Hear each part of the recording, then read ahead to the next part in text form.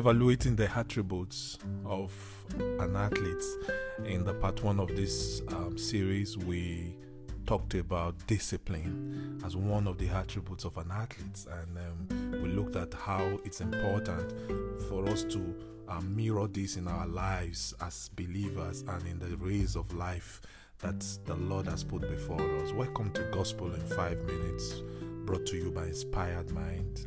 My name is Ayo Ajiboye. So we were looking at some of the metaphors that Apostle Paul used in his letter to Timothy in 2 Timothy 2, verse 1 to 7. And we identified that there are four images that Apostle Paul tried to paint for us as Christians, as we pursue spiritual maturity, as we reach out to the world, as we teach the world about the gospel truth.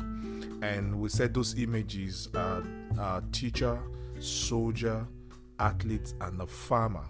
And we're starting with an athlete, of course, and in our part one we talked about attributes of an artist. So in part two, I want us to look at the second attribute of an athlete.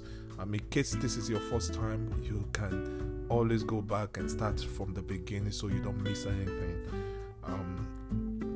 In 1 Corinthians 9, 24 to 27, Apostle Paul said, "Don't you realize that in a race everyone runs, but only one person gets the prize? So run to win. All athletes are disciplined in their training. They do it to win a prize that will fade away, but we do it for an eternal prize. So I run with purpose in every step. I am not just shadow boxing. I discipline my body like an athlete, training it to do what it should. Otherwise, I fear that after preaching to others, I myself might be disqualified." Apostle Paul, in the course of that sermon, in the course of that scripture, talked about the focus, talked about dedication. So an athlete is usually dedicated. If you study the life of an athlete, they are dedicated to the cause. You see, an athlete sees himself like somebody who has probably given up everything else for this. Is either I make it here or I'm done. And so that's why you see they put in everything. Some even go negative as far as taking drugs just to be able to to get some extras or leverage above others, which of course is not a good thing. But the key point is the dedication that an average athlete puts. Dedication is a state of commitment. Is a focus on goals and the end point. Is a fight of distraction. They fight distraction. They avoid weight. They try to run free.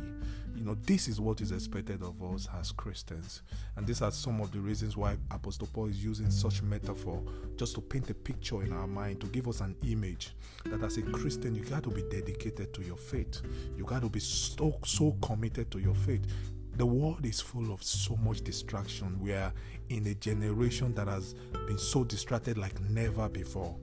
So many voices are coming into our head, from the TV, from social media, from everywhere.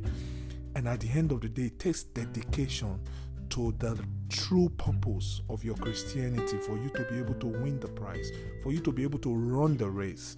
You got to be focused. Our focus is on Jesus. Jesus is the example. Jesus is the one who is waiting at the end point to cheer us up. And so we have to continue to keep our eyes on him.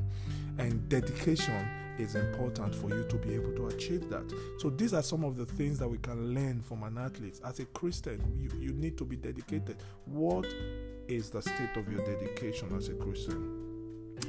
There are rules to be followed, even as an athlete.